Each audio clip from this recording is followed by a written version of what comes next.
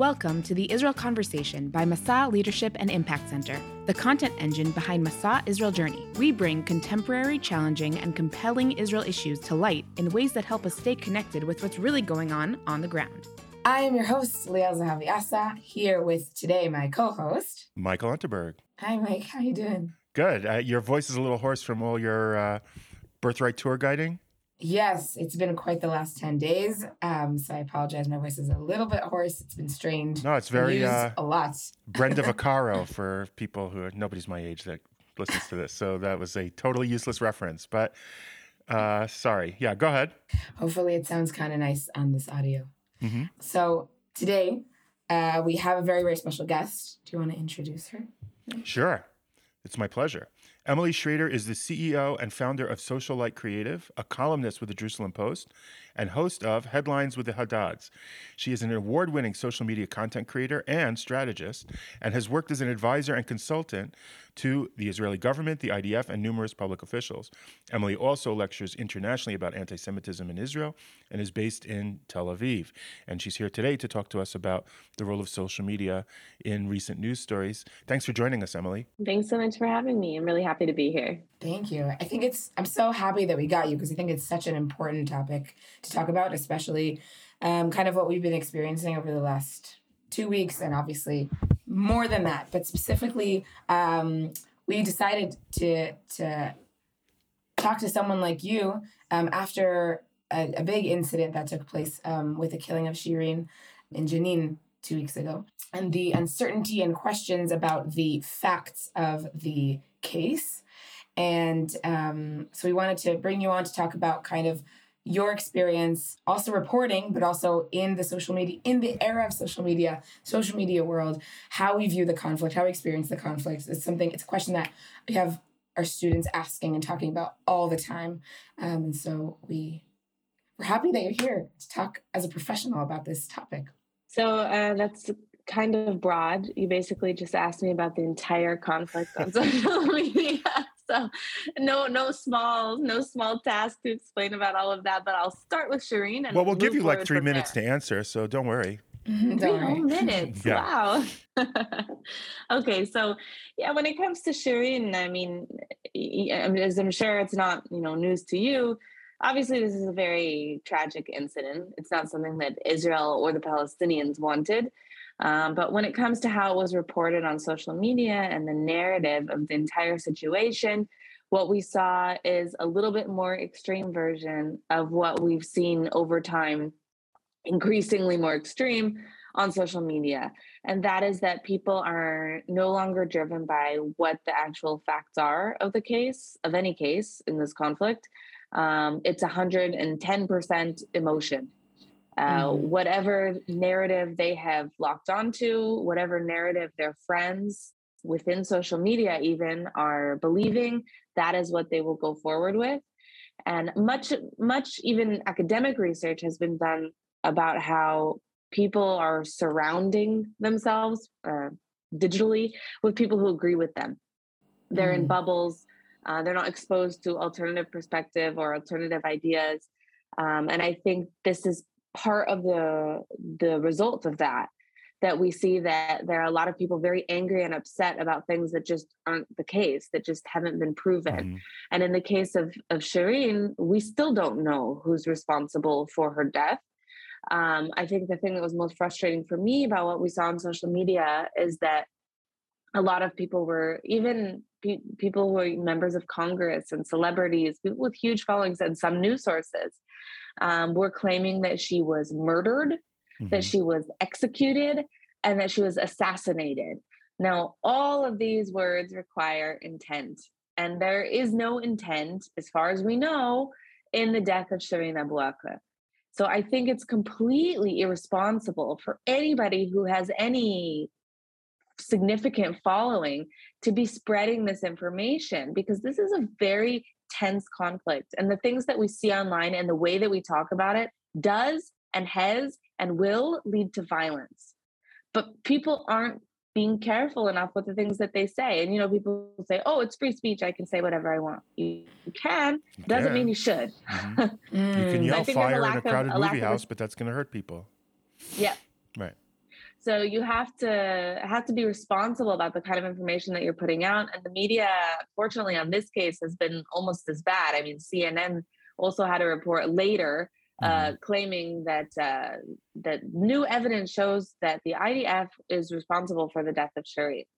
And the new evidence was that they interviewed someone who is a known anti-Israel, I don't know if activist is the right word, but for lack of a better term, activist, who has been documented lying about incidents like this in the past before, who claims that they saw that the IDF killed her. That's their evidence. That's all of it.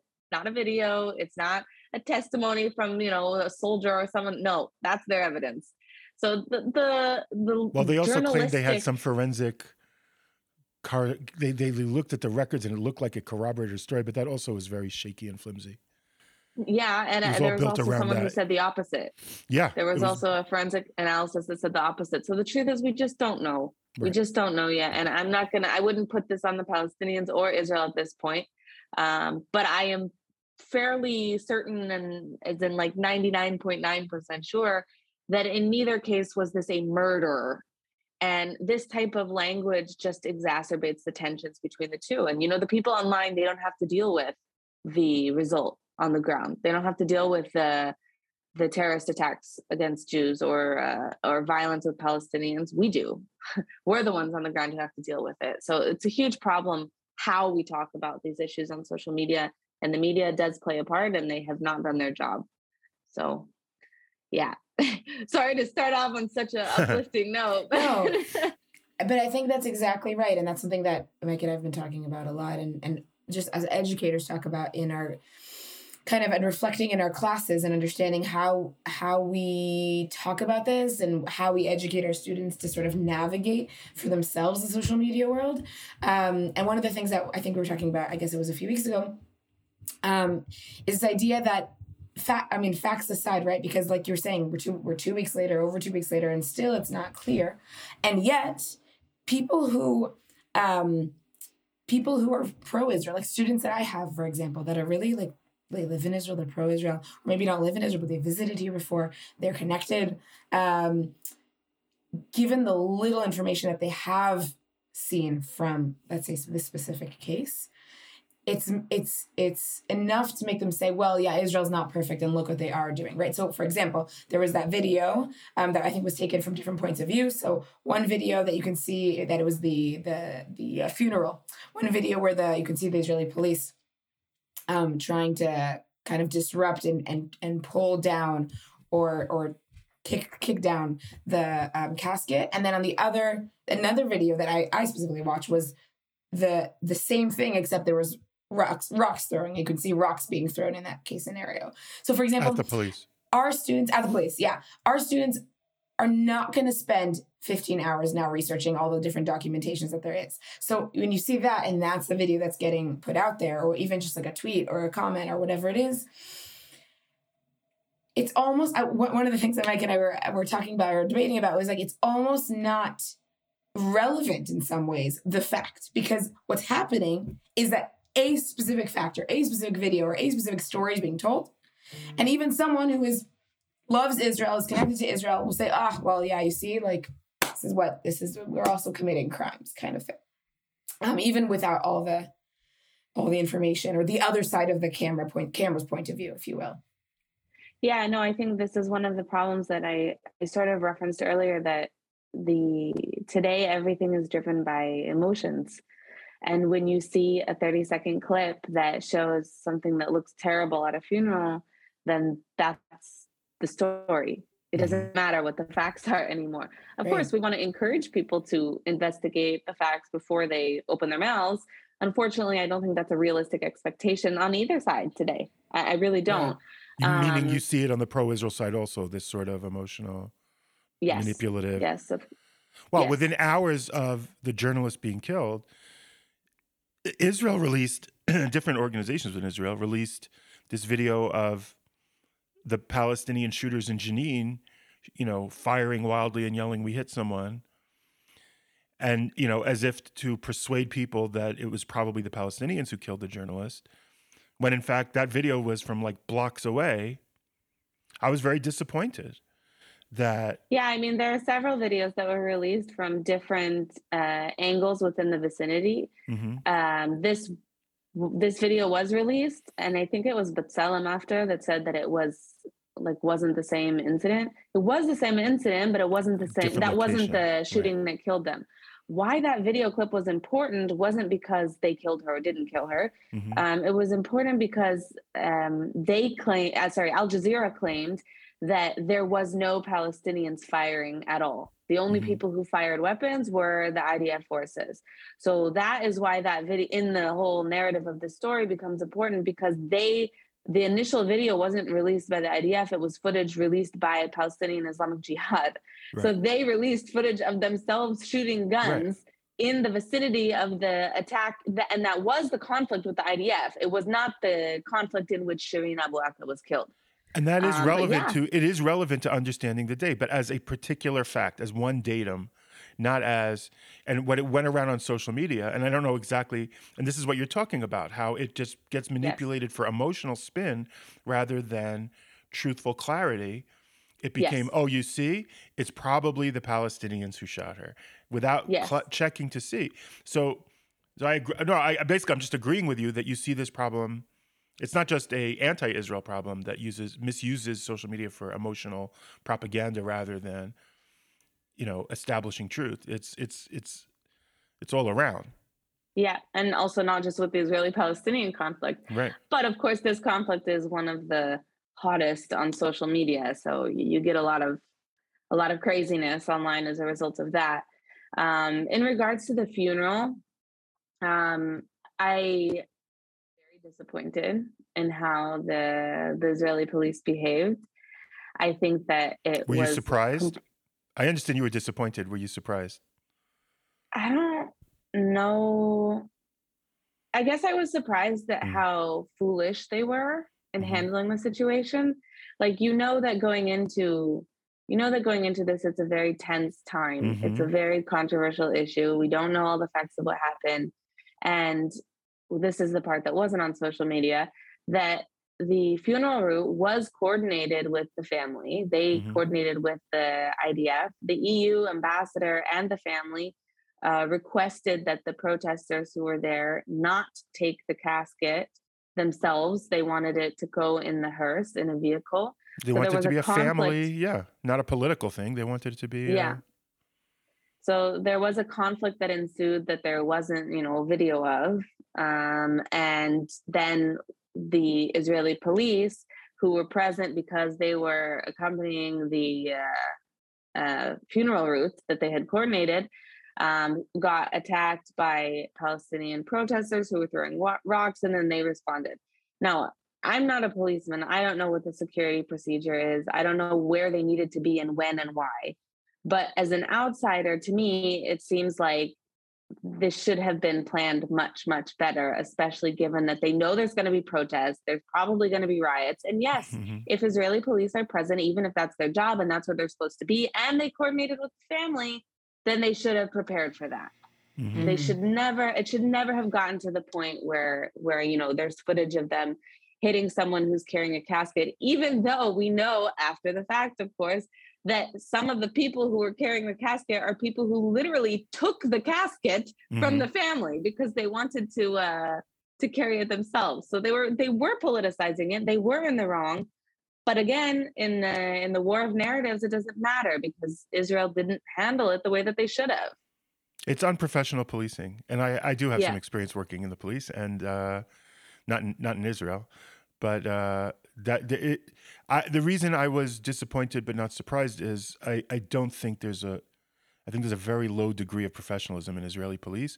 I find that their behavior is because one of the main principles of professional policing is de-escalation of any situation, and I find Israeli police often act like, when you get into a fender bender here in Israel and people just get out of the car and they're all buffing out their chests and yelling, I see a lot of that kind of toxic masculinity out of Israeli police.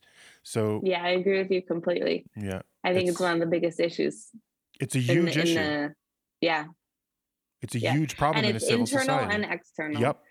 Because we have issues within Israel is like, for instance, like the crime in the Arab sector, they're not handling this well. Don't even get me started on how they handle sexual assaults. It's an absolute train wreck. But I think for like my job and what I do and what I write about, it's a huge issue internationally too, because it affects how we're perceived, and there's a lack of understanding about that. And you're right, a lack of professionalism, especially in incidents like this. And it's so important because, I mean, look, people are still talking about it and it's weeks later. Like there has to be they have to step up in how they are handling themselves and how they present themselves. And I know the IDF has actually been forced to do this a little bit more. And I would say that it's if you think about it, it's crazy because the police are professional, right? They're older, it's an actual job. But the IDF behaves much better in situations like this. And they're just 18-year-old kids. So it can be done. And I do think that there needs to be reform on that front, for sure.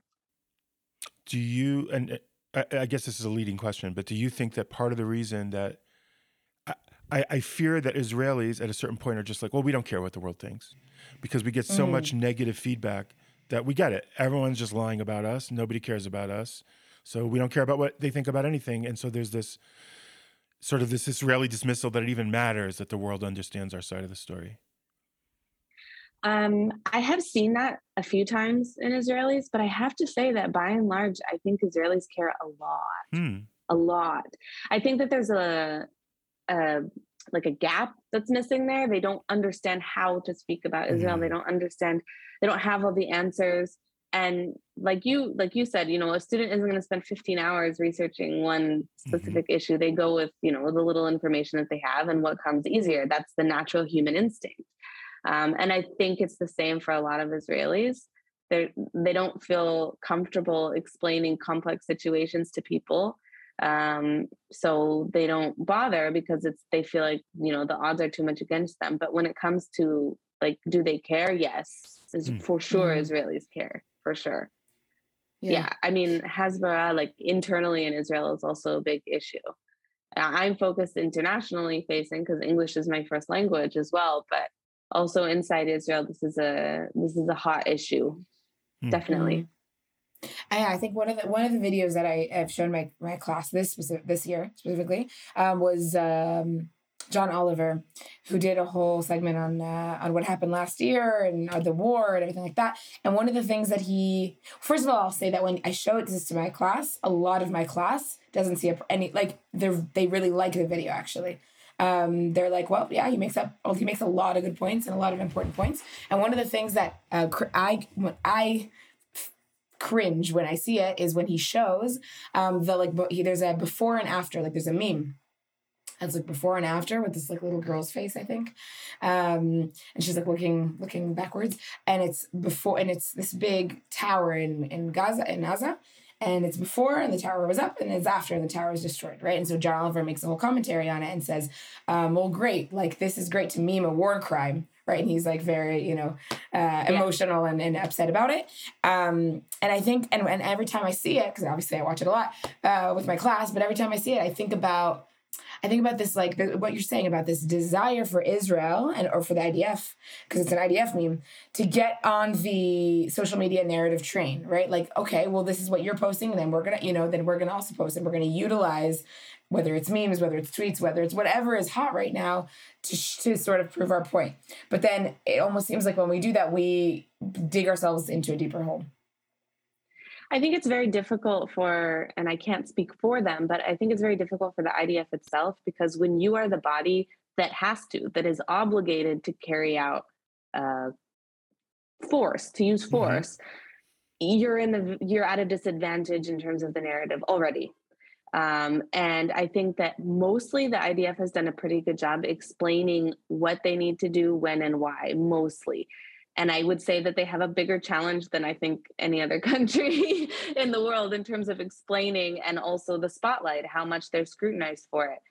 I do think that there have been mistakes in how they have presented things. I'm a big fan of using social media, of utilizing whatever's out there, including memes, including whatever. But when it comes to like having to use force, there needs to be an acknowledgement and an understanding across the board in all the content that they put out, that this is a life and death situation for many people. So that needs to be respected in a way.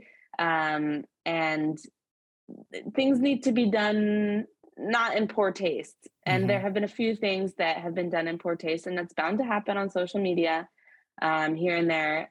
But you can't really make those mistakes when you're the IDF. So yeah, it's not the best. You're right that the soldiers are college kids, but the spokespeople should be acting like mature professionals and not. I get that memes are catchy, but there's a way that, to me, what always frustrates me is the blurring of categories. In other words, why are we listening to John? Why would a serious person watch John Oliver to understand and unpack the news? John Oliver is not a journalist. He's a comedian who has a knee-jerk set of reactions because of his political orientation and the bubble that he lives in. You can watch it if it entertains you. I actually don't find it entertaining because I don't need some comedian yelling at me about how horrible the world is. I go to journalists to find out how horrible the world is, and it's a much clearer picture, and I don't need the stupid snide jokes. And as a society, we kind of live in this mush where there's the media. So, John Oliver made an argument. What do I and this is part of what earlier Leah alluded to, arguments that we have about this. I think that media literacy is so important to teach our students, that there's a difference between a comedian going on. There's something different about Bella Hadid posting on social media. And there's something different when you go to a news source. Now, journalism is not a perfect tool to view the world. You were talking about CNN horribly distorting a story earlier. So journalism has its particular set of problems, but it's still the place in the world that's our best shot at going to people who are trying to get you accurate information, at least in theory.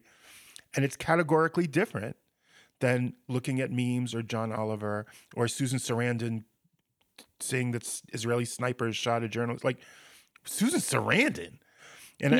Why do we care? And congratulations on your Oscar in 1990 or whatever it was. Like, why do I like?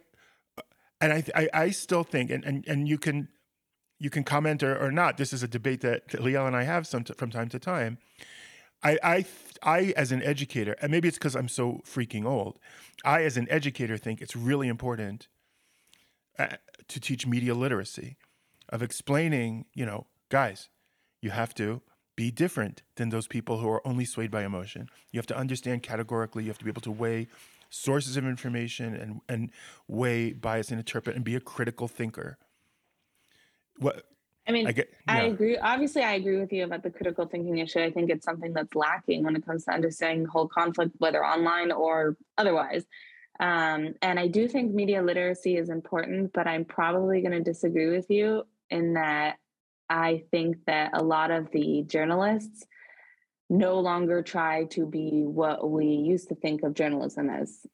Even like Shireen Abu Akleh is a great example. Shireen Abu Akleh was known for being exceptionally biased against Israel. She always was. And she was a very accomplished journalist with a credible, depending on who you ask, but a credible news source, Al Jazeera, for many years. So there's a problem even within press. BBC has had a couple of scandals just with anti-Semitism, like straight up anti-Semitism, not Israel bias, anti-Semitism. We just talked about the report that happened from CNN, and BBC, CNN, Al Jazeera, those are all considered mainstream credible news sources. And in some places and some stories, some regards, they do excellent reporting, excellent coverage. But on the Israeli-Palestinian conflict, and I think this is one of our biggest challenges, it's very difficult to get accurate information, no matter, even if it's coming from the media, because the media leaves out a lot of information as well. For instance, in the Sheikh Jarrah conflict, which I guess is still ongoing, but last May, one of the triggers for the last operation, nobody reported that Sheikh Jarrah was basically an ongoing court case, which, by the way, at the end, they didn't even evict them. Nobody talked about how this is something that had been going on for 10 plus years, and that negotiations have been made and offers have been made and the Palestinians had actually accepted, and then they decided not to. And then nobody reported about the story of what actually happened in the facts of the case. All they talked about is Israel kicking Palestinians out of their homes, which again, as I said, didn't happen. So, There's no then question and that came from the media. I prefer what I do with students is I stop using the word media, because media can mean, Doctor Strange and the Multiverse of Madness is part of the media. I talk about journalism, and then we talk about how to use journalism responsibly when it is a deeply imperfect tool. It's a problematic way to understand the world. It's the first draft of history. In its rush to get things fast, it's going to get lots of things wrong. In its business need to get out things that are violent and shocking and outrage, it's going to distort and confuse stories.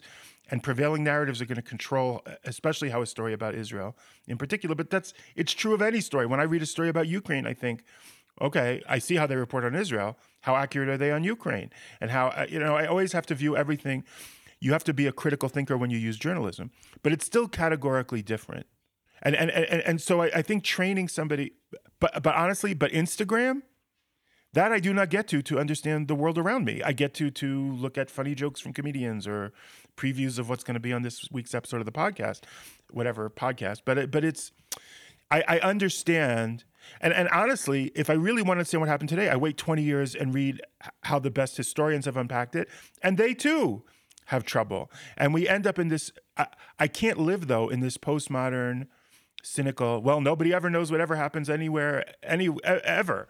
So let's just live in our ignorance and live on our emotional, surf ride of these images make me feel this. So I'm going to, I still believe in the Enlightenment principles that created, democracy and freedom, and with all the problems created by Western culture, I still think we've lived unprecedentedly better lives than in the past. And I'm not willing to give up on the love of and the search for truth and the critical reasoning by which to establish truth. And I also, and I realize I'm rambling at this point, but just to make one more comment, I think Al Jazeera is a journalistic entity with a very strong bias because of where it's located. If on 9/11, I wouldn't go to Al Jazeera to read. I would actually go to see what they say, but I wouldn't take it as the best explanation of the story because they're coming from a particular region. I would actually, as problematic as the New York Times is, it wasn't as bad then as it is today. But I think the New York Times was probably going to be some of the best reporting on the impact of 9/11 because they were at ground zero. And similarly, on Israel stories, why would I think the BBC would get that story right? What the hell do they know? They send in somebody who's visited and sits in, cafes in Jerusalem and talks to people. Like, they're not the best people to explain what's going on in Israel. Israeli journalists are the best people, and they too have their problems. So the fact that we can never get to absolute truth is frustrating, but to give up on the search, I think, would be devastating. No, I agree with you. I don't think that giving up is a solution, but I think that people need to understand that everyone has a bias, even the media. Of course. So the blurring of categories that you were talking about, I would say it's too late. But that doesn't mean that people can't still think critically and examine multiple sources. And yes, they can watch John Oliver, and they can also pay attention to what's happening in the news, and they can also listen to other, influencers or academics or journalists from Israel who are telling the story from a different perspective. I think that pursuing perspectives different than your own is something that's sorely lacking on social media in general, also because of the way that they develop the algorithms. And I think that is maybe one of the modern answers to the problem that we're having, the problem that we're seeing on social media. Because like you said, it's journalism is important, but it's also an imperfect tool. So even if you're only looking at journalism, you need to look at multiple sources. You need to pursue, and you said, I would watch Al Jazeera to see what they're saying. Yeah. When the whole thing with Russia started, with Russia and Ukraine, the first thing I did was watch RT because I wanted to see how they were reporting, which was ridiculous.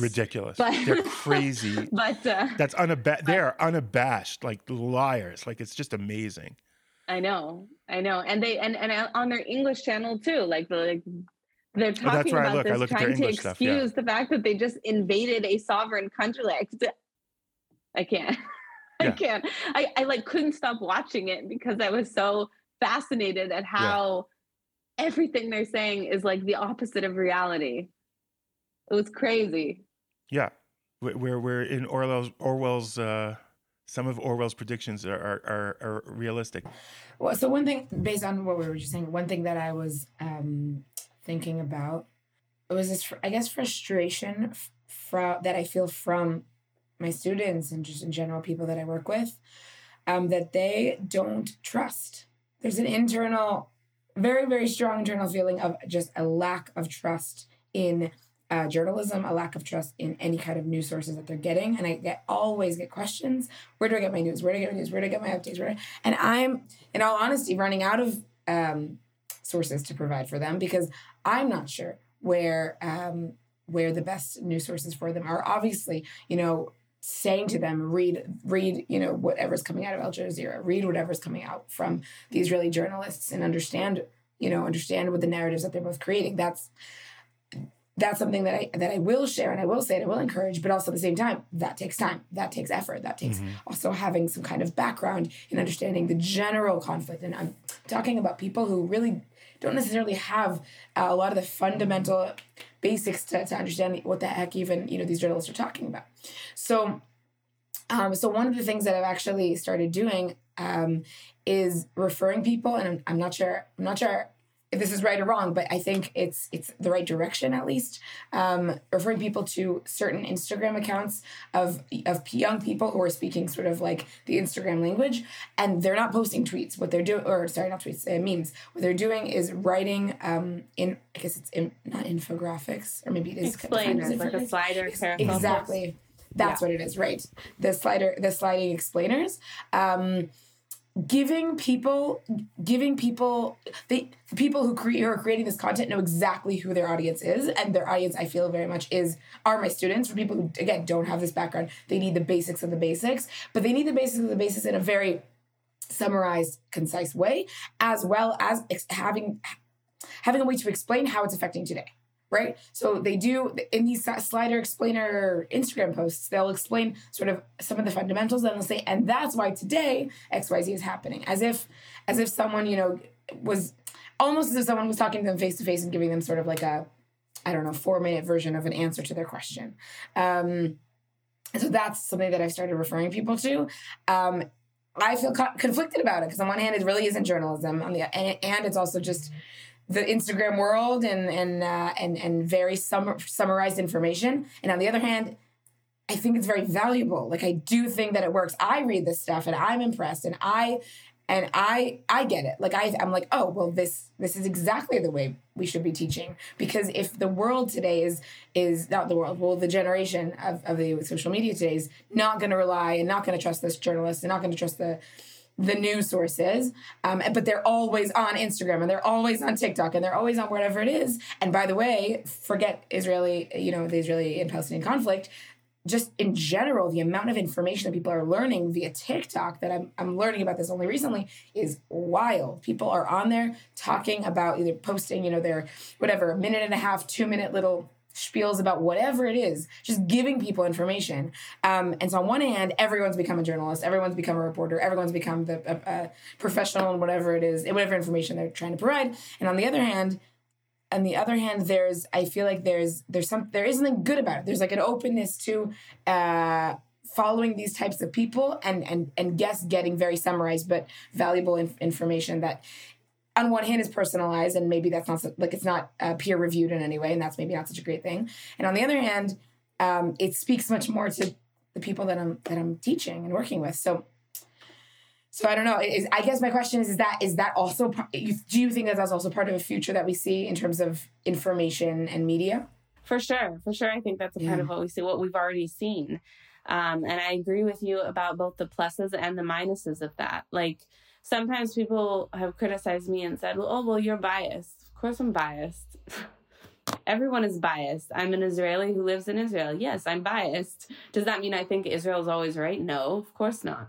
And like in the things that I'm putting forward, I'm trying to sometimes not even say who is right. I will tell you, honestly, I don't think Israel handled Sheikh Jarrah well.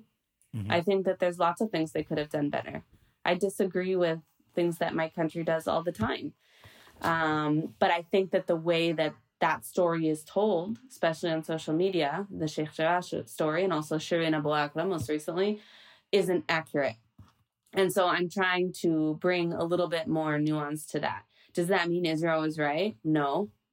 Israel could still be responsible for it. But there is a part of the story that's missing. And that's something that, and perhaps this is my bias, but it's something that I haven't seen with a lot of anti-Israel influencers or activists on social media. I don't see that they're trying to represent more facts in a situation. I don't see a lot of balance. I see a lot of emotion, a lot of digital screaming. I see a lot of tolerance for more extreme rhetoric than I've ever seen before. Mm-hmm. And by that, I mean that there are several major influencers, people like Muhammad al-Kurd, for example, mm-hmm. who the things that they're saying and the way that they're saying it are explicit support for violence. Yeah. They're explicit support for violence. They're not only incorrect, but intentionally inflammatory. And this approach, this anti-normalization and anti-peace approach, there's nothing to be gained from it. Certainly not on our side. And I'm sorry to say it, but even more on the Palestinian mm-hmm. side. Because every time there's a conflict, where are there more casualties? Mm-hmm. So, and also even in the Intifada, if you look at the numbers of the Intifada, much more Palestinians died in the Intifada. Now, yes, it was always end up suffering some more. Of them. Yeah, exactly. A lot of it was in clashes or in attempted terror attacks or fine. But at the end of the day, more Palestinians died. And that's what happens every time they start engaging in violence. So this tolerance that is growing even in the West for what they call the language of resistance mm-hmm. is toxic. It's toxic for them. It's not adding nuance. It's not increasing dialogue. It's not increasing understanding. It's extremism. And I'm very, very concerned about that. You know, I'm sure that there are some activists who lean, you know, on the anti-Israel side who are trying to provide more accurate information. I haven't seen it. Maybe I'm not in the same bubbles. Like I said, that's possible. But I've looked and I haven't really seen it. I've seen a lot of really well done storytelling about things that happen in Israel. And I've seen people putting together videos of, you know, sad situations that certain Palestinians are in, but then they never explain why that happened in the first place. I saw a video a few days ago of one of the terrorists who attempted to blow up something. I don't remember where the incident was exactly. And she injured her nose, and now she's in prison, and she's petitioning for Israel to pay for the cosmetic surgery to fix her nose. Now, the story that I saw was this guy talking about how it's so terrible that Israel doesn't want to provide proper medical care for her and she's in pain. Never mind the fact that this procedure is cosmetic. Mm-hmm. Not that it's not important, but this procedure is cosmetic.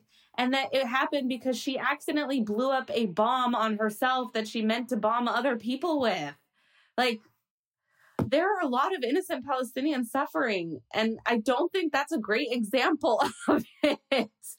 But nobody explains that. And honestly, like, whether we do things like this, like selective storytelling, or they do it, it damages the cause on both sides. It damages the argument because you're not being honest about the full situation here. It's zoomed into the point that you're out of detail and that you don't understand the story. Yeah. You've excluded the relevant facts.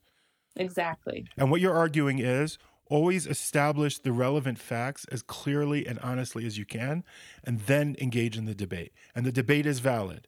But if you skip that first step, then the debate is toxic because it's just venting emotional outrage instead of, or the phrase I always use, I always say this, I call it more light, less heat. And that makes for a better discussion. You have more light, shed more light, bring less heat, and you will have a much better conversation. And like you say, there are things to debate about Israeli policy. But the reason those storytellers tell those stories is because they leave this implication afterwards.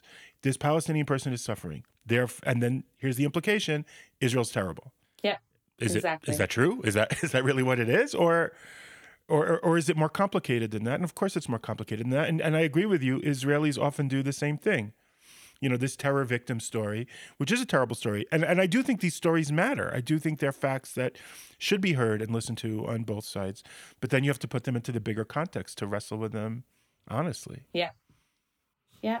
Yeah. It's not an easy ask, especially for people who aren't, activists.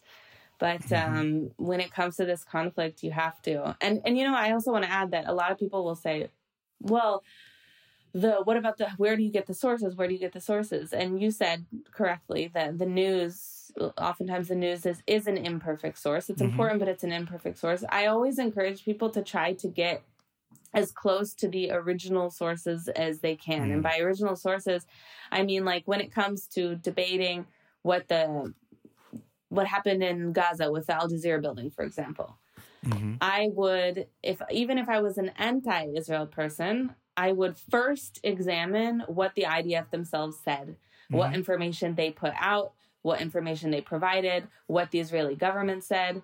And yes, of course, there's going to be a bias because it's the Israeli government, but you still need to read it. You still need to consider what this side said the same way that we need to consider what the Palestinian side said. And that's something that a lot of people will say, oh, well, it's from Israel, it's from the IDF, I'm not going to believe it. Why? You should still consider it. You don't have to take everything as, absolute truth. Be skeptical. But you do need to consider it. Yeah, I think that's the key. To me, that's the key difference, considering versus believing. And I think people are inherently assume that, oh, okay, well, this journalist said this, or this source said this, I have to believe it. It has to be true. But the difference between that and then considering, it's sort of bringing the responsibility upon the reader, upon the student, and saying, okay, it's your responsibility. You can consider all these facts. At the end of the day, you don't have to believe any of them. Don't give up. Consider. And the tool, I would argue, to make that considering work is critical thinking. To be able to analyze and weigh and judge using your own brain and identifying what the bias is and using sometimes it's instinctive, but often it's not. It's thinking it through. It's this, I still think we should be promoting, and this I'm sure we all agree, we should be teaching our students how to be critical thinkers. Because in an age of information overflow, that's our best tool set. And I think we should be explicit about it. Yep. I actually did see a really interesting tweet from, I think she's a journalist, and somebody who's influential in like Arabic circles. She tweeted something in English after Shireen Abu Akleh, and this is a person who opposes Israel 110%. But she said, like, listen, it's really bad what happened, and this is the only nuanced tweet that I saw about this issue. It's really bad that this happened, but like, think for a second, what on earth would Israel have to gain from doing something like this? Like, it doesn't make sense if you think about it. And I don't mean like an accidental situation, which, remains to be seen if it was them or not. But people are going around saying Israel murdered a journalist. What does Israel have to gain from murdering a journalist, especially an Al Jazeera journalist? Israel has a problem with Al Jazeera and how they cover Israel. The last thing they want is for an Al Jazeera journalist to get shot in a counterterrorism operation. The last thing.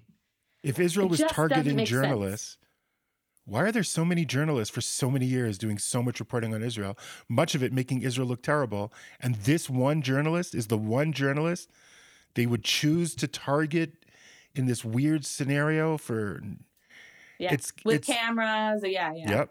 It's weird conspiratorial thinking, and it's what you were talking about before. You were talking about how everyone approaches with emotion, but it's also a preset emotion, which is what makes me angry about people like John Oliver.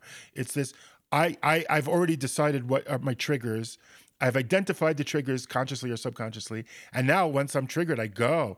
So Israel story, I know exactly what my emotions are going to be, and I just let that carry me. Look, Dara Horn wrote about this, the Harvard Crimson editorial board supporting BDS. And she said, you read the editorial and they're saying they changed their policy from 2 years ago where they said they don't support BDS to now where they do because of pictures that were put up by the pro-Palestinian group during Apartheid Week. Not facts, not arguments. They were struck by the artistic imagery, and that really convinced them to change their mind.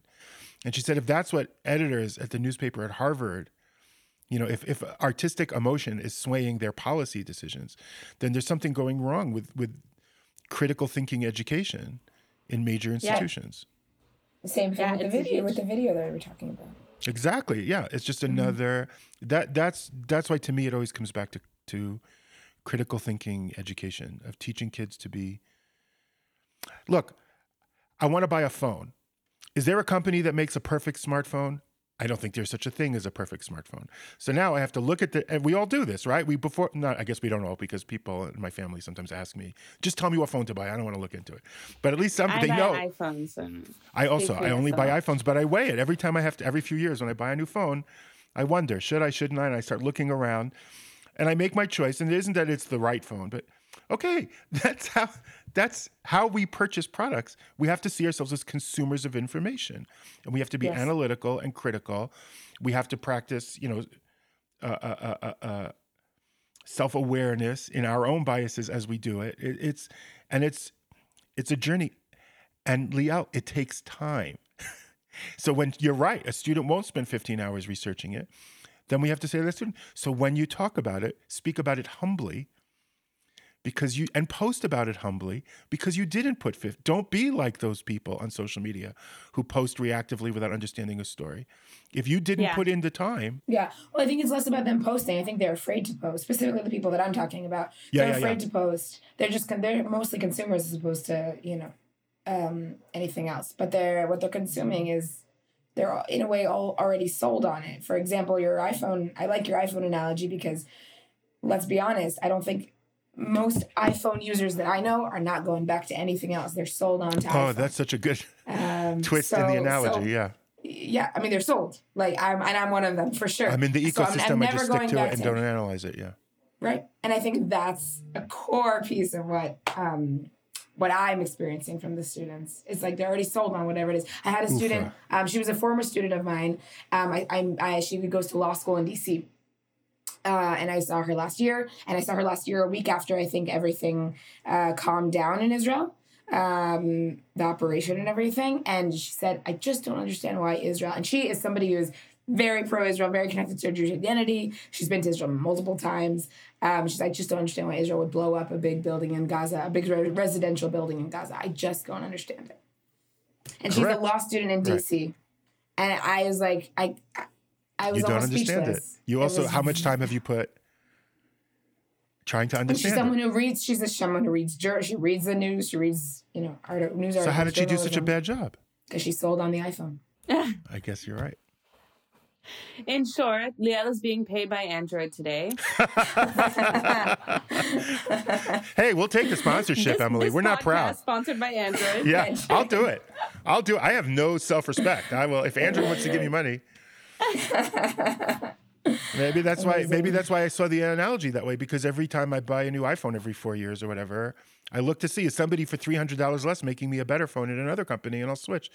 And I never find one, so I always just go back to, but maybe that's me. Maybe I'm a weirdo. I don't know. You're using the critical thinking method on the decisions that you make in life, as opposed to just.